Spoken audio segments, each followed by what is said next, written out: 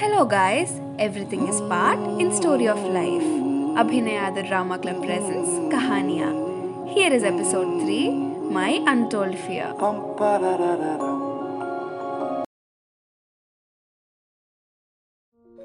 Hi.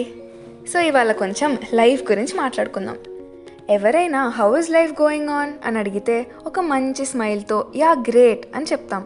కానీ లోపల ఏదో తెలియని ఒక చిన్న భయం. ఆ భయం ఎలా ఉంటుందంటే అసలు చూసే వాళ్ళకు ఉందనే కనిపించదు.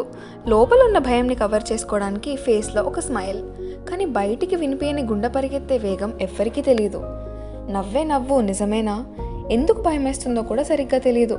ఏమైనా పెద్ద పెద్ద ప్రాబ్లమ్స్ ఉన్నాయా అంటే ఏం లేవు. లైఫ్లో కావాల్సినవన్నీ ఉన్నాయి. ఫోన్, ల్యాప్టాప్, టైంకి ఫుడ్, ఇలా ఇంట్లో వాళ్ళు కావాల్సినవన్నీ ఇస్తున్నారు. మరి ఇంకెందుకు భయం? ఫ్రెండ్సా? కాదు, మంచి ఫ్రెండ్స్ కూడా ఉన్నారు. పార్టీ అండ్ వైబ్ అవ్వడానికి కాదు, ఎగ్జామ్స్ అప్పుడు కలిసి చదివి రికార్డ్స్ రాసి పెట్టే ఫ్రెండ్స్ కూడా ఉన్నారు.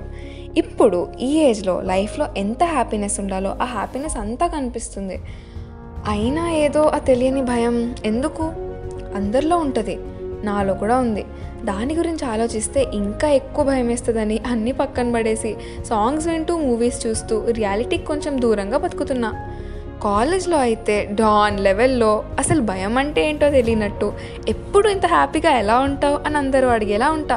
కానీ నాతో నేను నిజాలు మాట్లాడుకున్నప్పుడు లైఫ్లో అసలు ఏం జరుగుతుంది, ఎందుకు చేస్తున్నా అనే ఆలోచనలు వచ్చినప్పుడు ఒక చిన్న భయం స్టార్ట్ అవుతుంది.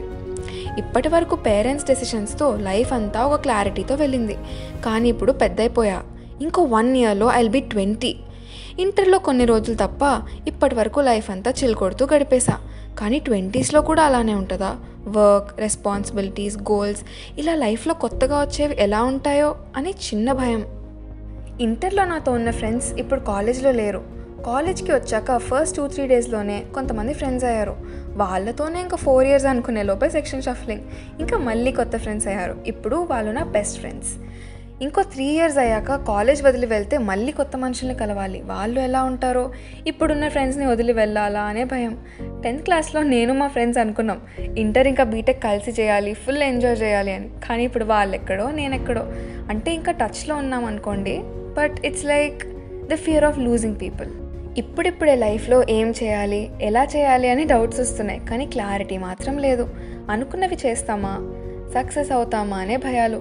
ఇంకొకటి, what others think about me. ఈ భయం అందరికీ ఎంతో కొంతైనా ఉంటుంది. Though we act like we don't care, ఎక్కడో డీప్ ఇన్సైడ్ అట్లీస్ట్ కొంచెమైనా ఆలోచిస్తాం.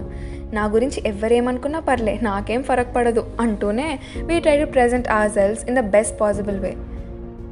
ఇదే ఒక అబ్బాయి అమ్మాయి విషయానికి వస్తే, మనకు నచ్చిన వాళ్ళకి మనం నచ్చుతామా లేదా అనే ఆలోచన, నచ్చిన వాళ్ళు ఎక్కడ దూరం అవుతారో అనే భయం. ఆఫ్టర్ ఫ్యూ ఇయర్స్ సడన్గా ఒకరోజు నిద్ర లేచేసరికి లైఫ్ ఎలా ఉంటుందో, మనకంటూ ఒకళ్ళు ఉంటారా, వాళ్ళతో ఏ భయం లేకుండా ఉంటామా అనే భయం. కంటికి కనపడని భయంతో బయటికి కనపడిన యుద్ధం చేస్తున్నాం. దాని నుంచి తప్పించుకోవడానికి ఫోన్లో మీమ్స్ చూస్తుంటే ఎప్పుడు చూడా ఫోన్తోనే ఉంటావు, అస్సలు చదువుకోవట్లేదు అని అమ్మ అరిచినప్పుడు ఏం సమాధానం ఇవ్వాలో తెలియని చిన్న భయం. నాకేమనిపిస్తుందంటే లైఫ్లో మన ఇకిగాయ్ మనకు తెలిసినప్పుడు ఈ భయాలన్నీ మెల్లిగా ఫేడ్ అవుట్ అవుతాయని.